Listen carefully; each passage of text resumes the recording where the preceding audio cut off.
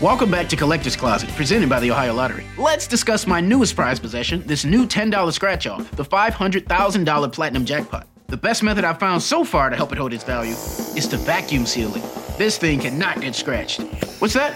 Sorry, my producer's telling me the only way it could be worth up to $500,000 is if I do scratch it? Okay, well, in that case, definitely don't overprotect your $500,000 Platinum Jackpot scratch-offs. Play them. Lottery players are subject to Ohio laws and commission regulations. Play responsibly. Ryan Reynolds here from Mint Mobile. With the price of just about everything going up during inflation, we thought we'd bring our prices down. So to help us, we brought in a reverse auctioneer, which is apparently a thing. Mint Mobile Unlimited Premium Wireless. How to get 30, 30, how to get 30, how to get 20, 20, 20, how to get 20, 20, how to get 15, 15, 15, 15, just $15 a month? Sold! Give it a try at mintmobile.com/switch. $45 up front for 3 months plus taxes and fees. Promo rate for new customers for limited time. Unlimited more than 40 gigabytes per month. Slows full terms at mintmobile.com. We took it all. We brought them to our land. An endless night, ember hot and icy cold. The rage of the earth. We made this curse. Carved it in the blood on our backs. We did not see. We could not, but she did. And in the end... What will I become? Senua's Saga. Hellblade 2. Play it now with Game Pass. True crime fans, do I have a show for you? It's the Spotify original from Parcast, Crimes of Passion. Every Wednesday, discover a tale of love, lust, and disturbing behavior. And as a special treat for you, I'm playing 2 episodes right now. If you enjoy them, be sure to follow Crimes of Passion, free on Spotify or wherever you get your podcasts.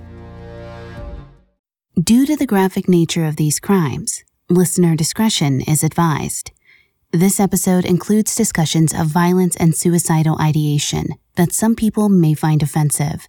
We advise extreme caution for children under the age of 13. 17-year-old Ali Etier was searching through her closet, looking for something to wear to a graduation party, when she heard her phone buzz with a text message. It was from an acquaintance, Michelle Carter, asking what she was up to. Ali didn't know the other girl very well. They had just started volunteering together at a children's summer camp a few weeks earlier. They'd hardly spoken, but Ali didn't want to be rude, so she replied to Michelle's message, telling her she was about to head out to a party. Ali thought that would be the end of it, but Michelle kept texting, prattling on about her day.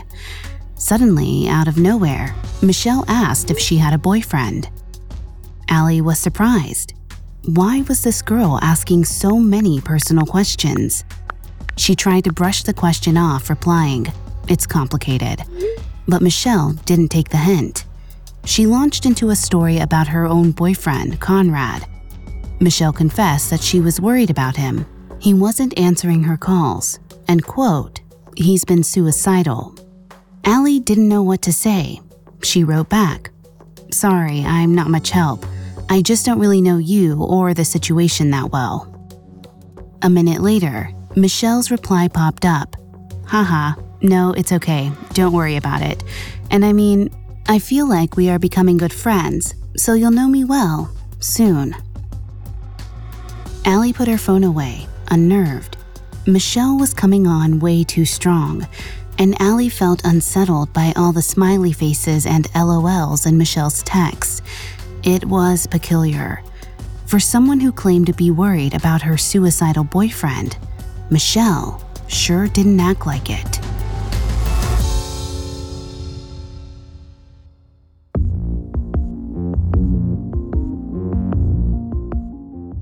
Hi, I'm Lainey Hobbs, and this is Crimes of Passion, a Parcast original.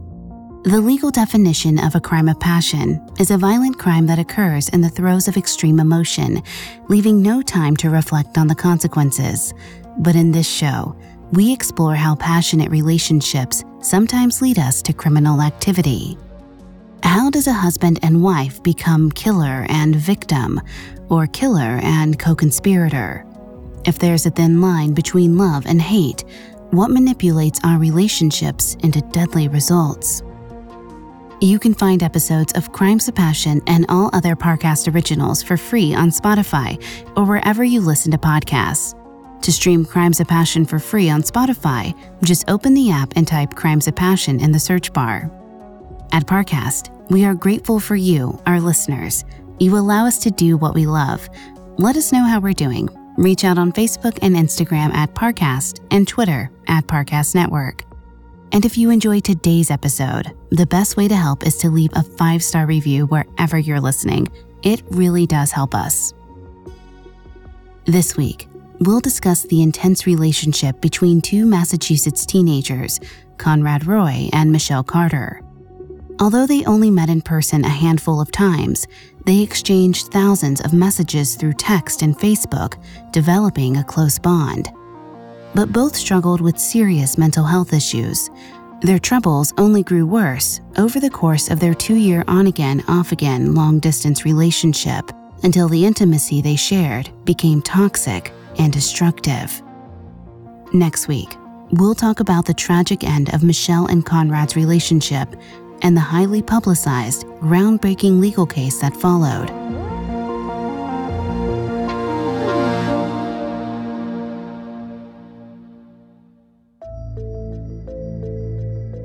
Michelle Carter was born on August 11, 1996. By all accounts, she had an unremarkable childhood. Her father, David, was a sales manager, and her mother, Gail, worked in real estate. Michelle grew up on a quiet cul-de-sac in Plainville, Massachusetts, a suburb located about 28 miles southwest of Boston. Friends and neighbors in the community described Michelle as a kind, well-liked, and thoughtful child, but from a young age, she struggled with mental health issues. She reportedly suffered from violent night terrors when she was little. She later told a friend, "I used to bang my head on the walls and scream, and when I woke up, I had no idea what happened." When she was only 11 years old, Michelle developed an eating disorder. Before I continue with Michelle's psychology, please note that I am not a licensed psychiatrist or psychologist, but I have done a lot of research for this show.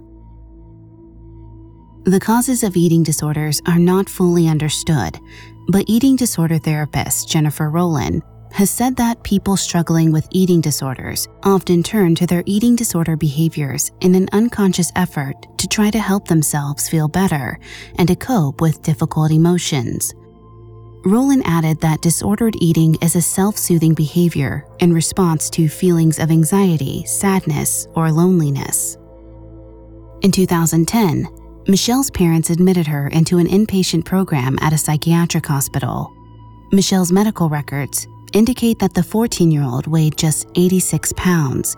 Her blood pressure was dangerously low, and she had chronic liver dysfunction as a result of her anorexia. In February of 2011, Michelle's primary care doctor prescribed her Prozac as a part of her treatment plan. The drug seemed to help Michelle gain weight, but it didn't eliminate Michelle's disordered eating patterns. Michelle's mother reported that the teen was prone to episodes of binge eating, followed by compulsive exercising. Michelle also told her peers that she felt suicidal at times and that she struggled with self-injury. She described herself as lonely. Although she wasn't unpopular, she had trouble making close friends. She once confided in a classmate that she didn't feel like she had any real friends and that nobody ever asked her to hang out after school. She texted another friend, "Stop telling me how wonderful and beautiful I am, because beautiful girls get invited to parties and their friends call and want to hang out. They don't spend Friday nights alone."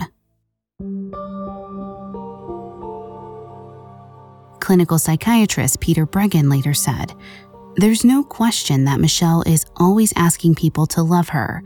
A lot of her friends couldn't reciprocate because she's too desperate. She's so needy, it's a hole no one can fill." Dr. Breggin believed that Michelle behaved this way because she suffered from anxiety and depression. Michelle's self-esteem issues were not necessarily uncommon. In a study commissioned by the Dove Self-Esteem Fund, researchers found that 70% of teen girls feel insecure about their looks, performance in school, and relationships with friends and family members. But even if Michelle's feelings were common, they still caused her significant distress, and she used unhealthy coping mechanisms such as disordered eating and self-injury to cope with her insecurity. All Michelle wanted was someone who understood her, and in February of 2012, she thought she had found that person. That winter, 15-year-old Michelle went to visit her grandmother in Naples, Florida. There, she met Conrad Roy III. Conrad was visiting his great-aunt a few houses down from where Michelle was staying. Born September 12, 1995, Conrad was just a year older than Michelle. He was also from Massachusetts, specifically the coastal town of Mattapoisett, about an hour south of where Michelle lived in Plainville. Conrad's great-aunt was friends with Michelle's grandmother. The two women introduced the teens and encouraged them to go on a bike ride together. Conrad and Michelle rode to the beach, talked, and flirted. Michelle later said she liked Conrad right away. She said she could tell he liked her too because he asked if she had a boyfriend. When their Florida trip ended, they decided to keep in touch. For months, they exchanged messages by text and Facebook, communicating with each other on a daily basis. By the summer of 2012, they were calling each other girlfriend and boyfriend. Like Michelle, Conrad also struggled with mental health issues. In 2011, when he was 16 years old, he was hit particularly hard by his parents' acrimonious divorce. He began to suffer from depression and social anxiety. When his grades dropped in school, he told his parents it was because he had insomnia, racing thoughts, and gaps in his memory. His parents took him to therapists, but Conrad couldn't seem to tell them or his parents the extent of his depression. He later said he had trouble expressing himself in therapy, and he thought, even if he could explain how he felt, he didn't think anyone was capable of helping him anyway. Although his family knew he was struggling, they didn't know that he was experiencing thoughts of self-harm and suicide. Conrad didn't share these thoughts with Michelle either, at first. Their relationship was still fairly casual. In fact, Conrad wasn't the only person Michelle was interested in. In the summer of 2012, while she kept up her online relationship with Conrad, Michelle developed a bond with another girl on her softball team, Alice. The girls texted and messaged each other constantly. They frequently spent the night at each other's houses. According to Michelle, although Alice later denied it, this was more than a friendship.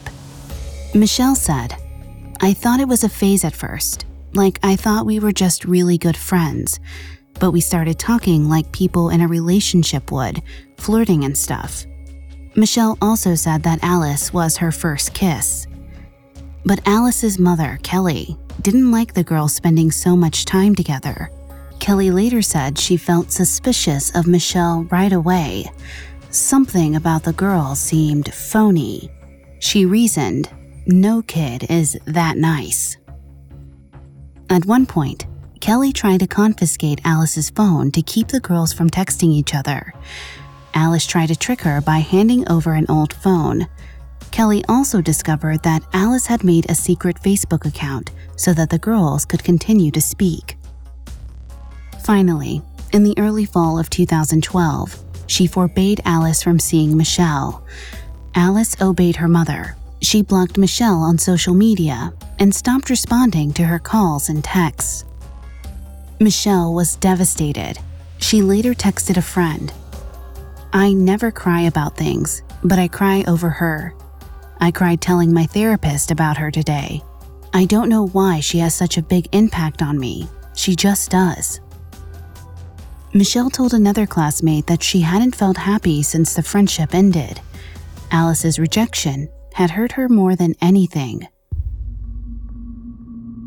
But Michelle didn't appear to let on to Conrad Roy that she was depressed about Alice. In messages to him around this time, she sounded upbeat and relaxed. They bantered and slung teasing insults at one another. They spoke about their favorite music. He chatted about his rowing team. She talked about basketball practice. There was little in these messages to suggest that both teens were in an intense amount of pain, because Conrad was also in a dark place in the fall of 2012. Despite therapy, his suicidal ideation had increased. In October, 17-year-old Conrad waited until his mother left the house, then swallowed 2 whole bottles of Tylenol plus a bottle of NyQuil. However, he immediately regretted his decision. He texted a friend, Ariana, and told her he was sick. He asked her to call his mother for him. Conrad's mother, Lynn, returned home and rushed him to the hospital. Conrad promised his mother that he would never try anything like that again, but he still felt depressed, alone, and scared. Conrad didn't know how much longer he could go on. It was agony trying to live each day as if everything were normal. It would be a relief to just let the mask fall and to let everyone see who he really was, but he was afraid of what they would think.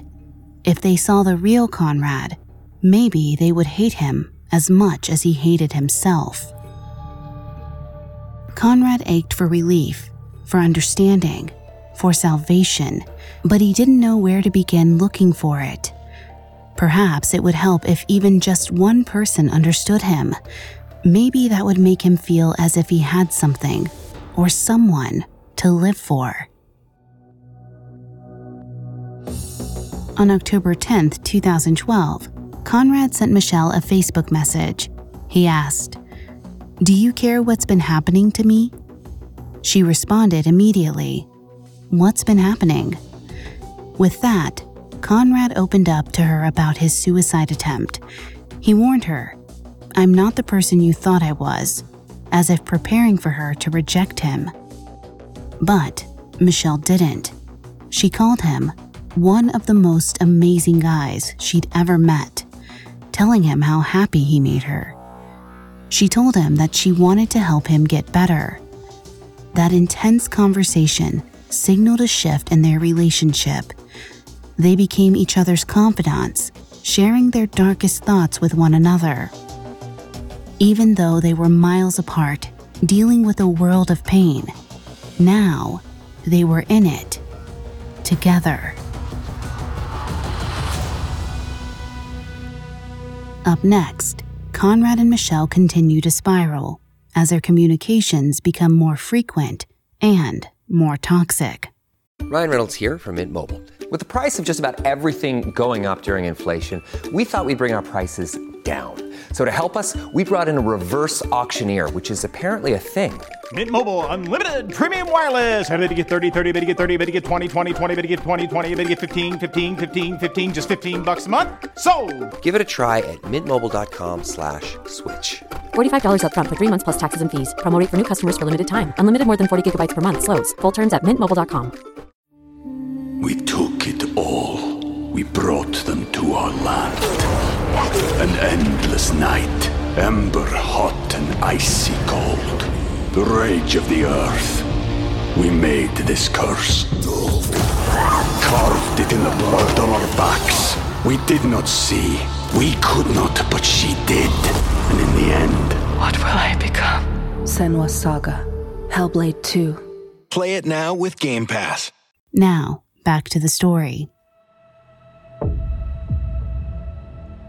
In the fall of 2012, 17-year-old Conrad Roy and 16-year-old Michelle Carter were 8 months deep in an on-again, off-again long-distance relationship over text and social media. When Conrad attempted suicide that October, he reached out to Michelle for help. The two exchanged messages every day, even multiple times a day. Their families had no idea the relationship was so intense. Conrad's mother knew he had made a friend in Florida the year before, but she thought they were just acquaintances. In reality, Conrad was sharing his deepest secrets with Michelle, including that he still felt suicidal. He told her he was trying to decide between 3 methods of killing himself: drowning, overdosing on sleeping pills, or hanging. Michelle begged him not to go through with it. She told him he was scaring her. She tried to convince him that he had a lot to live for. But at the same time, she also romanticized death. In one of their conversations, Conrad told Michelle that he was worried he'd permanently damaged his liver with his Tylenol overdose. Michelle told him that her anorexia had damaged her liver as well. She pointed out that they both could have died from liver failure, then added, "We would die together and be in heaven together, forever." Conrad made similar grandiose statements, although his took an even more macabre turn. In November of 2012, a few weeks after Conrad attempted suicide, he told Michelle that he had experienced hallucinations of Satan while he was in the hospital. Michelle told him she had seen Satan too in her nightmares. Conrad responded, "Maybe we were meant to be together. The devil brought us together." He described a future in which both their souls would suffer in hell for eternity. Conrad advised Michelle to start praying every night, and she promised that she would. Although Conrad was the first to mention Satan, Michelle seemed captivated by this fantasy that the devil was controlling their lives. The next morning, Michelle agonized to Conrad that she was the devil's child. She messaged him, "He wants both of us. You're the only one who understands." Michelle seemed eager to turn their relationship into something epic. They weren't just boyfriend and girlfriend. They were soulmates, locked in a battle against pure evil. The only way they'd overcome it would be by supporting one another. Michelle tried to fit their relationship into a storybook romance as best she could. She loved the show Glee, and actress Lea Michele was her idol. Sometimes she'd send Conrad quotes from the show, pretending they were her own words. What she and Conrad had was bigger than real life. Only her fictional idols could convey how Michelle felt. But her intense feelings weren't always reciprocated by Conrad. Sometimes they'd talk late into the night and declare their love for each other. Other times, he'd seem dismissive of Michelle and her problems. Michelle and Conrad liked to tease each other, but sometimes his taunts turned nasty. He'd say things like, "Go for a run, fatty," even though he knew her history of disordered eating. He told her she looked gross in her Facebook profile picture. Sometimes he badgered Michelle about when they might be able to meet in person so they could have sex. But she wasn't ready yet. She worried that her friends would judge her. He responded that she was being dumb. By early 2013, their connection seemed to have dwindled. Michelle continued to send him messages she felt were romantic. She told him, "You're the one I think I've been waiting to find." Conrad responded curtly, "You said that before." Other times, he refused to answer her at all. Michelle was heartbroken and angry. She later told him, "I was there for you, and I helped you, and you just forgot about me." Conrad may have pulled away from the relationship due to troubles in his home life. In February of 2013, the 17-year-old got into a violent altercation with his father. Police were called to the house, and his father was arrested for assault and domestic battery. Conrad's father later said he was trying to discipline his son, but it got out of control. Whatever drove them apart, Conrad and Michelle apparently broke up, but on October 10th, 2013, Michelle sent him a message telling him how important he was to her. He asked her why she had messaged him. She wrote that she was watching a Glee tribute episode to the late actor Corey Monteith. She said it made her realize how much she loved him and how much she would miss him if he were gone. When Conrad didn't answer, she asked, "Do you think we will get married?" He didn't respond. Michelle's intensity was too much for Conrad. A few months later, they stopped talking and he began dating someone else. Michelle was crushed. She had talked about them spending their lives together. Now suddenly, he was gone. For Conrad, it seemed easier to move on. Outwardly, his life seemed to be going well. He began thinking about the future. In the spring of 2014, he took night courses at the Northeast Maritime Institute and earned his captain's license so that he could work for his father's marine towing and salvage company. He earned good grades during his senior year in high school, and he was accepted to Fitchburg State University with a full scholarship. But around the same time, 18-year-old Conrad's mental health took another downturn. At one point, he went to go visit a friend, Tom, at Fitchburg State, but instead of making him feel excited about his future, the trip made him feel overwhelmed and out of place. Conrad sat rigidly on the bed, watching his friend Tom talk and laugh with a group of his friends gathered in the dorm room. He seethed with jealousy. He didn't understand why it was so easy for everyone else and so difficult for him. Everyone else could crack jokes, tell stories, or come up with interesting things to say. All he could do was sit there.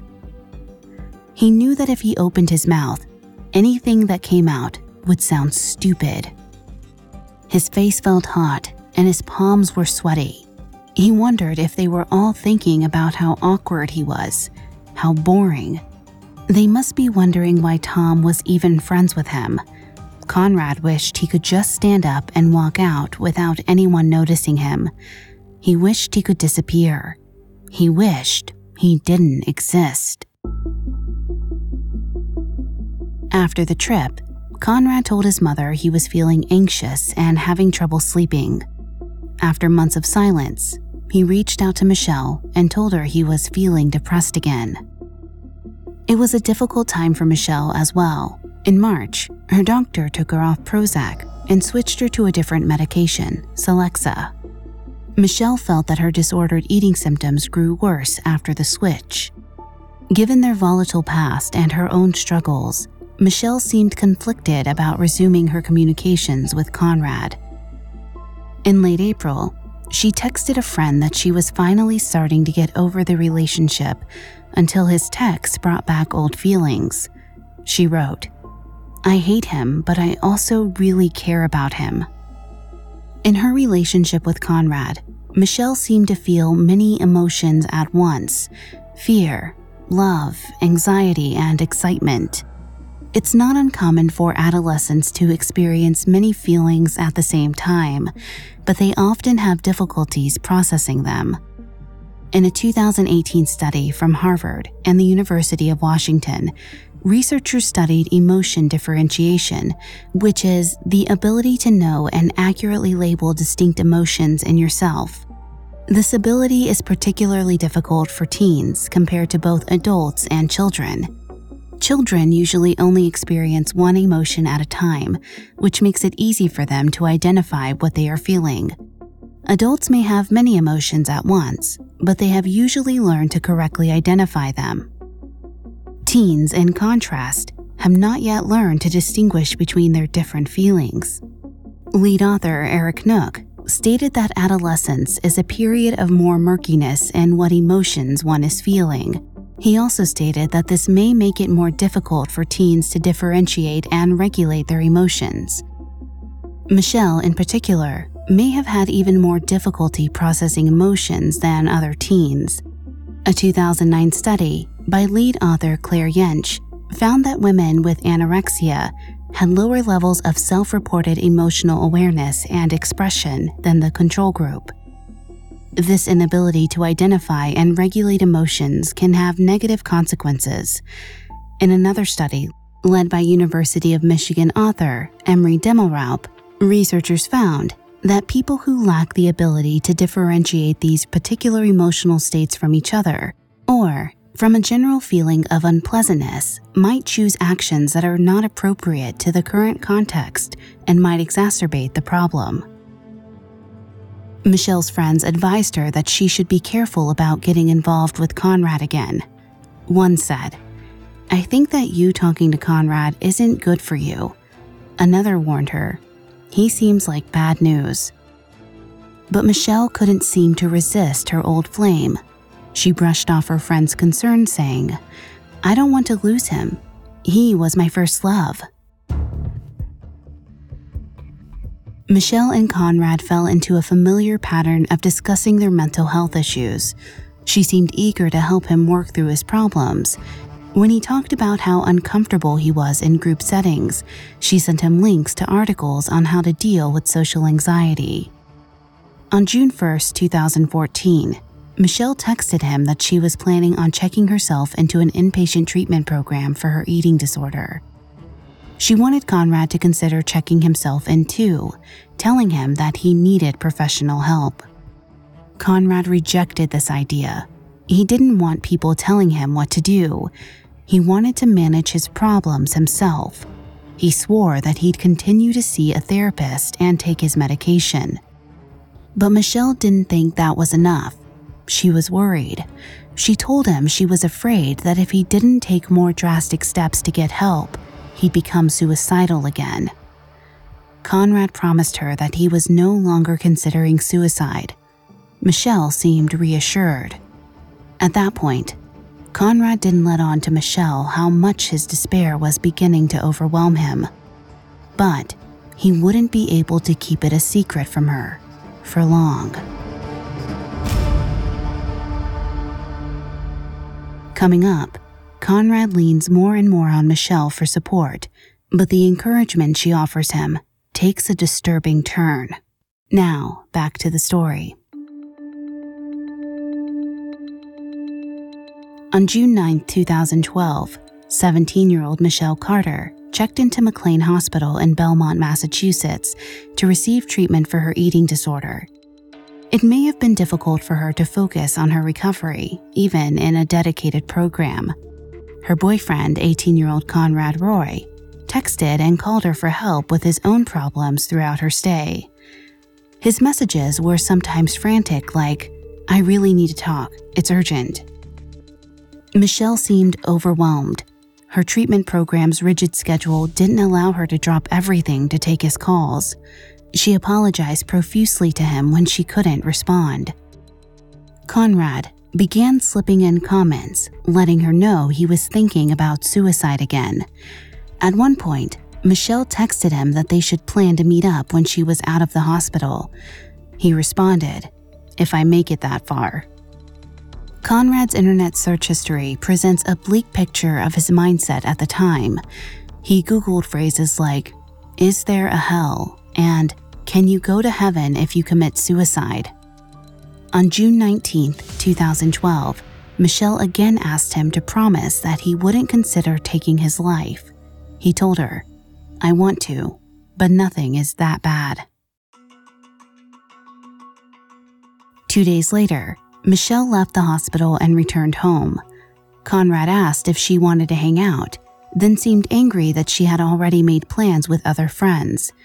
He accused her of not making time for him, but when she asked to hang out a few days later, he replied brusquely that now he was busy. His hot and cold behavior confused Michelle. On June 22nd, she told a friend that she knew talking to Conrad wasn't good for her, but she wasn't sure how to stop either. Around the same time, she told classmates that she still held intense feelings for her old best friend, Alice, even though it had been 2 years since they stopped seeing each other. These feelings confused her. She didn't want to accept that she might be bisexual. Between Conrad's depression and Michelle's sexual confusion, life was becoming overwhelming for the two teenagers. On June 26, 2014, Conrad texted Michelle, "I give up." She responded, worried, "Conrad, you're not going to do anything, right?"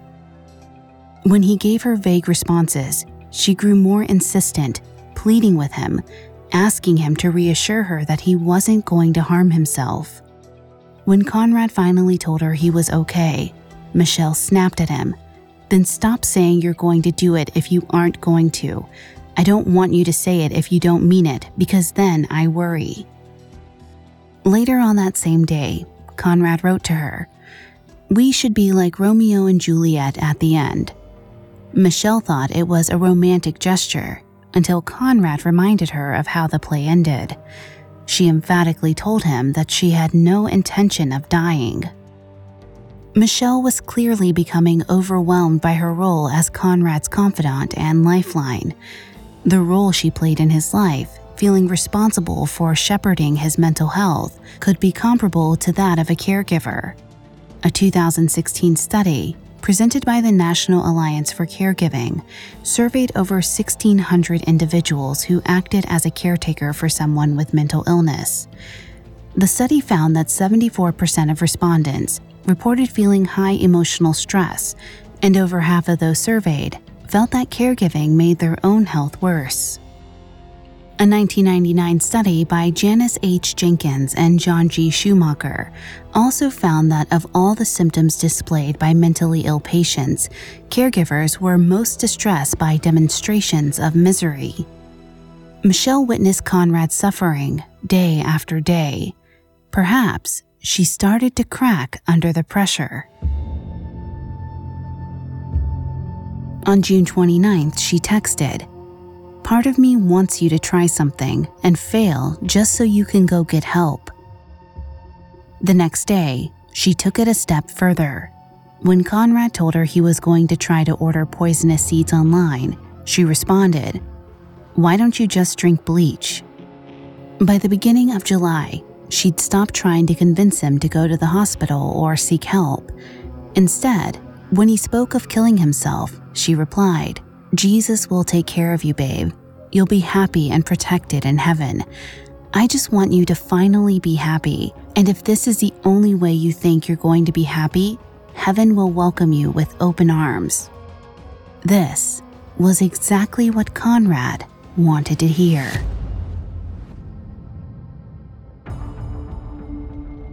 It seems that this is when Conrad felt something shift in his mind. It was like a heavy burden had just rolled off his back. Michelle really understood him. Everyone else tried to convince him to be happy. They tried to persuade him that he should stay alive. It made him feel guilty, like he had to stay alive, just to please everyone else. Now, here was Michelle saying that he didn't have to keep struggling. He could just let go. And Michelle loved him. Conrad didn't think she'd ever try to hurt him. If she said it was okay to die, then maybe it was. Perhaps it wasn't such a big deal. It may be the only way he'd ever find peace. Maybe it was finally time. It isn't clear what Michelle's mindset was at the time. She later said she was using reverse psychology, hoping that by encouraging Conrad's suicidal ideation, he'd realize he was being irrational. Or maybe she really thought that she was helping him escape his pain. She could have considered it an act of compassionate euthanasia. These are the more charitable explanations for Michelle's behavior, but some have speculated that she was acting out more psychopathic tendencies. Perhaps Michelle felt emboldened by her ability to manipulate Conrad. In one interview about the case, clinical psychologist and author Seth Meyers said, "A person may try to coerce another into suicide to gain a sense of power or gratification. The thinking is, if I can get this person to do the most extreme or outlandish thing ever, I could get this person to do anything.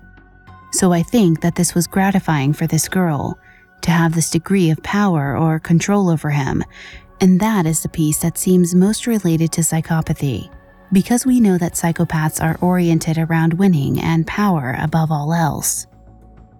Another possibility is that Michelle was simply ready for the relationship to end, and she cruelly thought that Conrad's death was the easiest way out. There's some evidence that Michelle wanted to move on. That July, she was working as a volunteer sports coach at a summer camp. She met another girl there, Allie, a fellow coach. She texted a friend that she liked Allie. She hadn't felt that way about another girl since Alice. Michelle didn't tell Conrad about the feelings she had for someone else. By then, most of their communications revolved around Conrad's suicidal thoughts. On July 2nd, Michelle began asking Conrad when he was going to go through with the suicide. She also tried to convince him that his family would be okay if he died. Conrad asked her, "How would you feel if your sister killed herself?" Michelle responded that she would be devastated at first, but that she'd eventually find a way to cope and move on. Michelle went on to say that Conrad could be his sister's guardian angel if he passed away. The next day, she asked him again if he planned to go through with the suicide. He told her he wanted to go off into the woods and tape a plastic bag over his head. She asked him, "If you're going to do a last tweet, can it be about me and tag me?" When Conrad texted her the next day, still alive, Michelle was angry.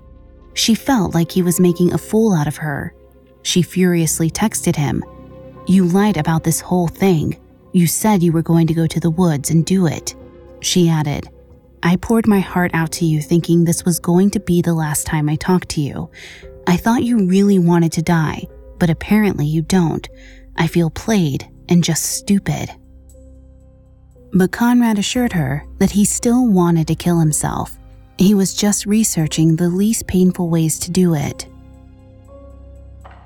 Michelle egged him on. She suggested that he find a way to overdose on heroin so he could be like Corey Monteith. Then she could be his Leah Michelle. Conrad laughed this method off as a joke, but he still was serious about taking concrete steps to end his life. On July 7th, he told Michelle that he was planning on stealing a portable generator from work. He decided that he would drive to an empty parking lot and seal himself up in his truck with the generator running until it produced enough carbon monoxide to fill the truck cab and suffocate him. Michelle approved of the plan. Over the next 2 days, she hounded him about when exactly he was picking up the generator. On July 9th, Conrad brought the generator home from work. He told her he was ready to go through with his plan. Around 11 p.m. that night, Conrad texted Michelle that he was about to do it and that he loved her. She asked if he was serious, whether he had really turned on the generator. He didn't answer. She texted him several more times. "Conrad, please answer me right now. You're scaring me."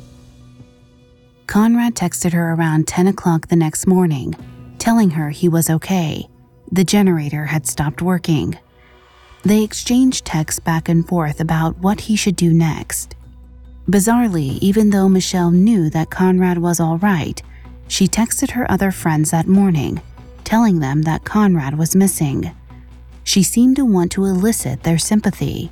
She wrote to a friend that she was losing hope that Conrad was still alive. She said she couldn't understand why he wasn't responding to her. In reality, Conrad was answering Michelle's messages. They had been texting nonstop. In those messages, Conrad told her he had fixed the generator. Michelle was pleased. She told him, "You're ready, babe. You can do it."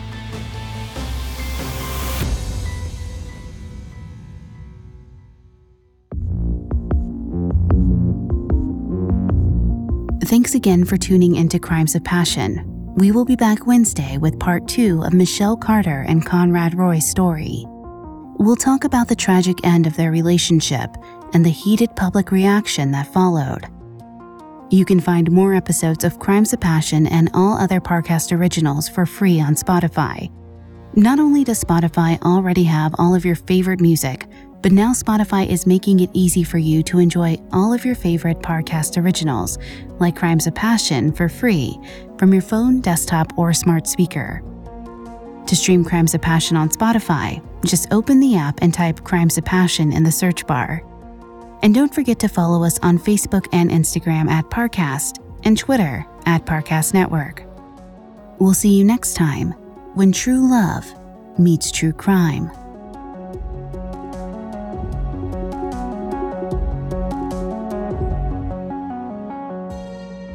Crimes of Passion was created by Max Cutler and is a Parcast Studios original. Executive producers include Max and Ron Cutler. Sound design by Trent Williamson, with production assistance by Ron Shapiro, Carly Madden, and Freddie Beckley. This episode of Crimes of Passion was written by Christina Pammies, with writing assistance by Abigail Cannon. I'm Lainey Hobbs.